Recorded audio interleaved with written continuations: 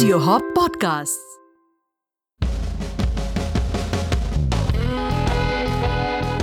This is the Whisky Advisor show.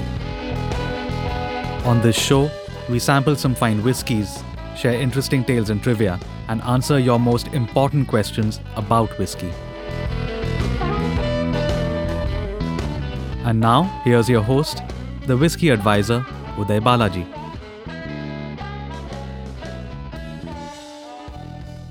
Hello everyone, welcome back to the Whisky Advisor show. We've been bringing you some of the world's finest whiskies week after week, and I really hope that you started to find some whiskies that you're really enjoying, or maybe some old whiskies that you're starting to see in a new light. So I'm joined again today by someone whose nights are now spent dreaming of drams of whiskey, the whiskey rook, Piyush. Hi Uday, and thanks for having me on the show. Uday, not just drams of whiskey, I've even started dreaming of Scotland, even though I haven't been there. You're not the only one, but we must plan a visit for you soon then, Piyush. But after today's episode, you'll definitely want to head over to Speyside for a distillery visit. I wonder what this could be. Please tell us more. So today we head to the Balvenie. So here, not only is the whiskey fantastic, but the distillery tour is considered to be one of the best. So the Balvenie is a sister distillery to Glenfiddich, Mhm. and it's actually in the same complex, and it was built by the Grants family. Mhm. We saw in our Glenfiddich episode about the Grants, so we'll keep that story for back then. But what William Grant did was he went and bought a small field near Balvenie Castle, Okay. and there was a house on it called Balvenie House. And in 1892, he started work on the distillery. Mhm. And opening a year later in 1893, when they did the first distillation. So why I talk about this Balvenie Castle and this Balvenie House and all? It's a very quaint old setting, which is partly why it's a wonderful tour, in my opinion. Mhm. So another thing I forgot to mention there was when I talked about the setting up of the distillery, is a very interesting story that the original stills in the Balvenie distillery were actually from two distilleries. Okay. One is Glen Albin, which has Mhm. been closed for a long time, Mhm. and the other one is a very famous distillery that we all know called Lagavulin. Okay. Okay, that said, you have mentioned a number of times that having access to barley and a good source of water are critical to any distillery's success. No doubt about that, Piyush. So the water source, you remember I told you during the Glenfiddich episode that if you Mhm. go to the distillery, on the side of the distillery there'll be a tap where you can drink the Yeah, yeah. water from the Robbie Dew spring. So it's the same spring that provides water even for the Balvenie. Okay. Apart from that, since you brought up barley, Balvenie is the only distillery in the Scottish Highlands that still grows and malts a proportion of its own barley. Oh, okay. Okay. So, but the Balvenie doesn't have any great deep stories and big tales because one, the Grants family is not controversial or anything like that, Mhm. and both Glenfiddich and Balvenie have always been in the family's hands. Okay. So the main reason why the Balvenie distillery is probably not known as well as Glenfiddich is it was widely used in Grant's blends. Mhm. So, and what happened was because the blends were in such high demand, in 1990, there was an additional building added to the Balvenie complex that had a set of stills and its own equipment, and it came to be known as the Kinninvie Distillery. Ah, okay. So, after Kinninvie came online, that was focused mainly on the blends, and a little more of the Balvenie bottlings were seen on the market as single malts. But very recently, there's the Ailsa Bay distillery was opened in the south of Scotland, Mhm. which is a really large industrial complex. It's putting out a lot of malt for the Grants blends. So now you see it so many Balvenie bottlings, and also there's at least I've come across one Kinninvie bottling. Okay. So I haven't tried it yet, but really looking forward to trying that one. But folks, if you remember in the episode that we tasted the three whiskies, the Glenfiddich 12, the Monkey Shoulder, and the Grants, the Monkey Shoulder has some Kinninvie in it for sure. So, you said earlier that the distillery tour is one of the best. Why did you say that? Yes, I did. So what happens is they give you a very good overview of the whiskey making process, Mhm. obviously in a beautiful setting. So I was looking at their website earlier, and they call it the five rare crafts. Okay. That's obviously a certain amount of marketing, but I'll just use that as kind of like a proxy to talk about Mhm. why the distillery tour is special. One is the barley, the homegrown barley that I was telling you about. So there's fields surrounding the area, and the malting floor is the second one that they talk about as one of their rare crafts. So you actually get to see this flow malting process, Mhm. which is really going on only in a handful of distilleries in Scotland now. And of course, you see those beautiful copper stills, unique shape, giving the whiskey is certain very distinctive Balvenie Mhm. flavor. Mhm. And I think the most important thing that you get to see at the Balvenie is the cooperage. A cooperage is the place where you make the casks or repair the casks. Okay. And, none of the distillery tours really in Scotland have a cooperage that you see. You need to typically go and see like the Speyside cooperage if you Mhm. want to see the Mhm. casks being, you know, recharred or made or fixed or whatever it is. So that's a very interesting thing to see at the Balvenie. And the fifth rare craft is they talk about their malt master. Mhm. And we see every bottle of Balvenie, it'll have his name and signature on it. David Stewart. Mhm. He has an MB, which is the most distinguished order of the British Empire. Okay. And he's been at the distillery since 1962. So Oh, think about it. He's edging okay. up almost 60 years now. Okay. That sounds like it's a must do when you are visiting Speyside. Absolutely. That's what I've heard. Unfortunately, because I really wanted to go and see that Solera Vatting, like I spoke about at Glenfiddich, I didn't get to go to Balvenie due to lack of time. But next time, for sure. But how about tasting some of the Balvenie now, Piyush? Absolutely. Could you do the honors? Sure.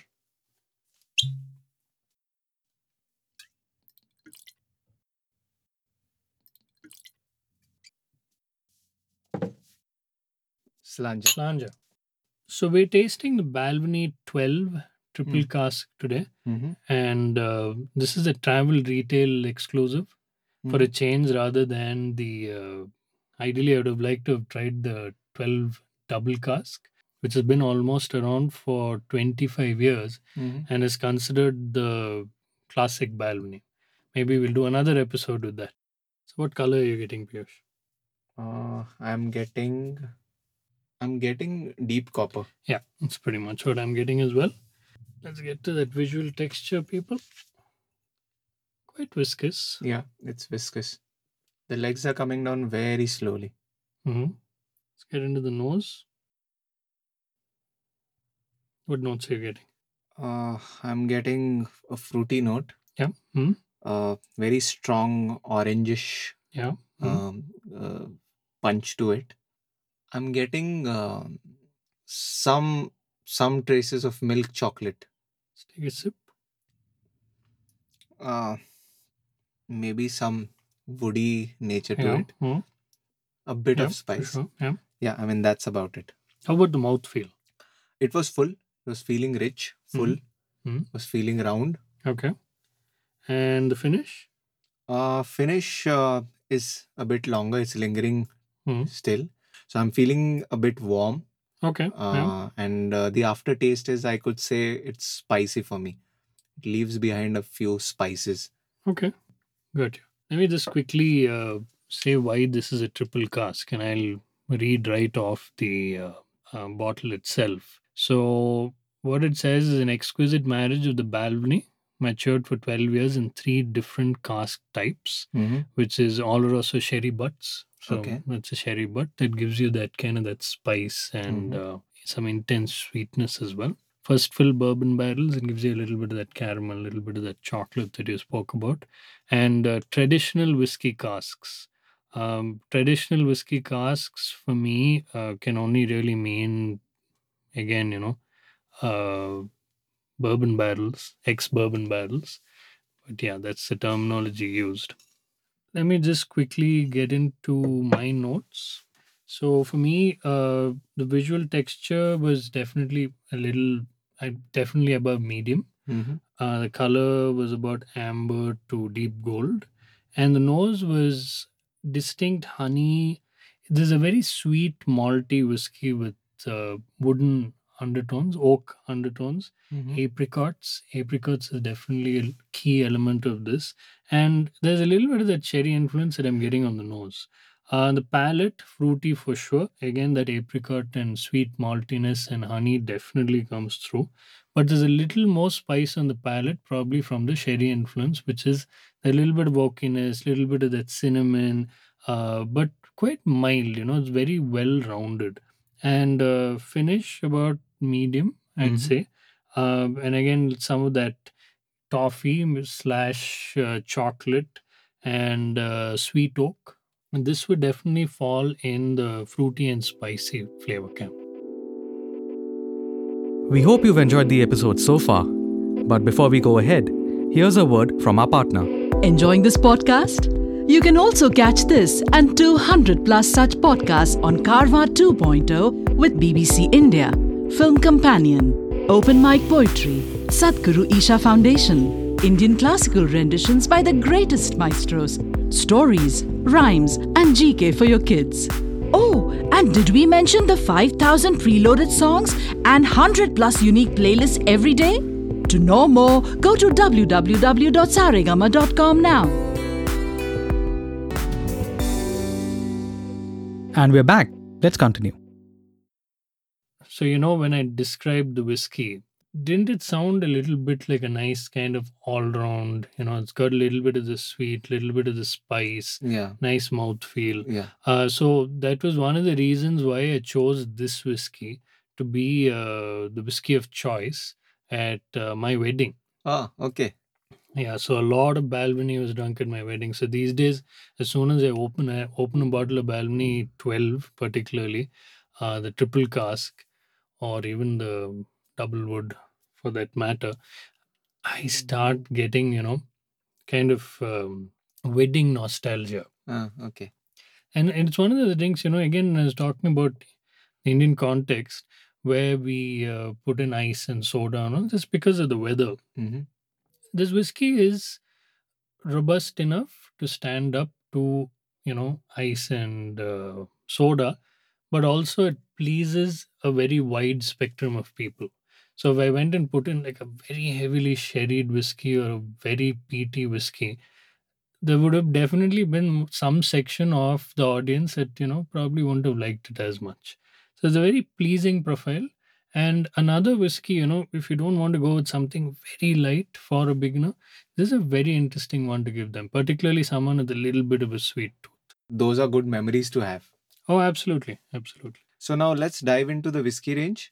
Yeah, getting into the whiskey range, there are 4 categories. It's quite a long list of bottlings that they have.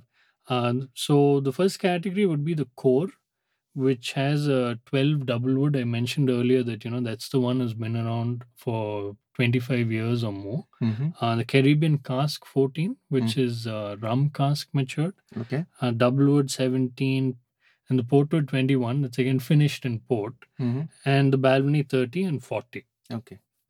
So there are 2 more categories. One is called the stories, which is very recently released. One is called the sweet taste of American oak, very obvious, Yeah. matured in American oak. Yeah. 12 years old, and you have the week of peat. This one, what happens is a lot of the distilleries at the end of the year, they have to clean out the distillery and clean out their systems. So Balvenie, what they've been doing is they've been running a batch of peated barley for 1 week of the year for a few years now. And this is that batch of peated whiskey from Balvenie, Okay. which is put out as a 14-year-old release. Okay. I've had what was called the Peat Week before, and it's a lovely whiskey. Mm-hmm. I haven't had this range. Sounds interesting. Should definitely give it a shot. But it's the third one in the stories range that I find really interesting. So it's called the Day of Dark Barley. It's a 26-year-old whiskey, Okay. and it's made with roasted malt. Mm-hmm. So you remember the signet that I spoke about Yeah. in Glenmorangie? Yeah. Yeah. So that's also whiskeys from 5 to 25 years old. So it has some old whiskeys in it and made with some roasted malt. So I'd be quite keen to compare the Day of Dark Barley and Signet to see how it is. Do they have similar profiles? What's going on there? Hmm. And then they have a crafts category, which has a few single barrels, 12, 15, and 25. And then the travel retail, which is what we had today, the triple cask 12, as well as 14, 16, 25, and 21. The 14 also being a peated release, and the 21 being finished in Madeira casks, which again Okay. is a very nice whiskey. That's something that my folks bought for my uncle for his 50th birthday, if I'm not wrong. Okay. So I Wow. definitely got to try some of that. So what would I recommend? I'd say, look out for that double wood 12 to get that distinct Balvenie character. And just because we have not talked much about rum cask matured whiskey, give the Caribbean cask a shot if you come by it. Uday, that was quite a range of whiskies. And now, shall we get into the Q&A? Yeah, let's do it. The first question is from Mridul Kalra, and he asks, can we and how do we put an age statement on Indian whiskey since whiskey ages faster in India? So the first part is, can we? Yes, we can. Look at the greedy angels from Amrut, for example. How do we put an age statement on Indian whiskey? So I guess what you're referring to is because people say that 1 year in India is like 3 or 4 in Scotland. That's subjective. But the thing is, if it's 1 year in India, it's 1 year in India. So that's all you can put on the bottle in terms of age statement. Is it similar aging to India and Scotland in terms of that 1 year being 3 to 4 years? I don't really think so because there's a different interaction with the wood and there's a different kind of robust flavor profile that Indian whiskies have. Yeah. So again, like I always say, look at the flavor, don't get too caught up with, non-age statement, age statement, and things like that. And the next question is from Mithun Kumar, aka Mithun underscore Demi. Which whiskey brand is good for the Indian climate? Wow, that's a really, really broad question. But I'd say perhaps, lighter whiskeys like Ballantine's and Speyside whiskeys on the surface of it. And those are what have been popular for the longest time. But there are so many seasons across India, and the way you drink it also makes a lot of difference. My thing is, you find the whiskeys that you enjoy, the flavor profiles that you enjoy, and then drink it in whichever way you want, given that particular climate, whether you want to drink it neat or on ice or with soda or even in a cocktail. Just chase the flavors. And the next question is from Raman Yeole. How do you categorize the whiskey quality and justify its cost? Also, what is the assurance of purity? That is a very, very interesting question. Um, Raman, every country has a certifying body that regulates the quality of whiskey. Some countries have more stringent regulations than others, but at the end of the day, the key, is to decide how much you're willing to spend, and then learn about the whiskeys in that range and what goes into them, and buy the ones that you're comfortable with in terms of quality and flavor. And the last question is from Siddharth Krishna Dwivedi. And his question is, to someone new to Isla whiskies, what would be recommended? Single malt or blend? I would probably recommend going with a blend because it won't be as aggressive or heavily peated, generally speaking, as a single malts. I assume that you're talking about a heavily peated whiskey. Maybe you can start with a black label or a double black. They have Kalila in them as the malt, which gives the peaty profile. And maybe the next step would then be to try a Kalila and then the Lafroigs and the Ardbegs. Why we wouldn't start with a Lafroig or an Ardbeg typically for a person getting into it is they have such a strong PT profile. You really don't want to put them off. Yeah. Cheers. So that's it for our episode on the Balvenie, folks. Let us know what you think of it when you try your first dram. Next week, we'll stay on in Speyside to visit another legendary distillery. In the meantime, please send in your questions and comments via email, Instagram, or Facebook, and we'll answer as many as we can. All our handles are at the end of the show. Till then, drink well and drink responsibly. Cheers. Cheers. If you want to learn more about Whisky and Uday's work, visit thewhiskeyadvisor.com. You can send in your questions to us on uday@thewhiskeyadvisor.com or Instagram or Facebook at The Whisky Advisor. That's whiskey without the E. This show was brought to you by Audio Hop Podcasts. Find us on Facebook, Instagram, LinkedIn, and Twitter at Audio Hop Podcasts. We'll be back next week. Until then, keep your spirits up and drink responsibly.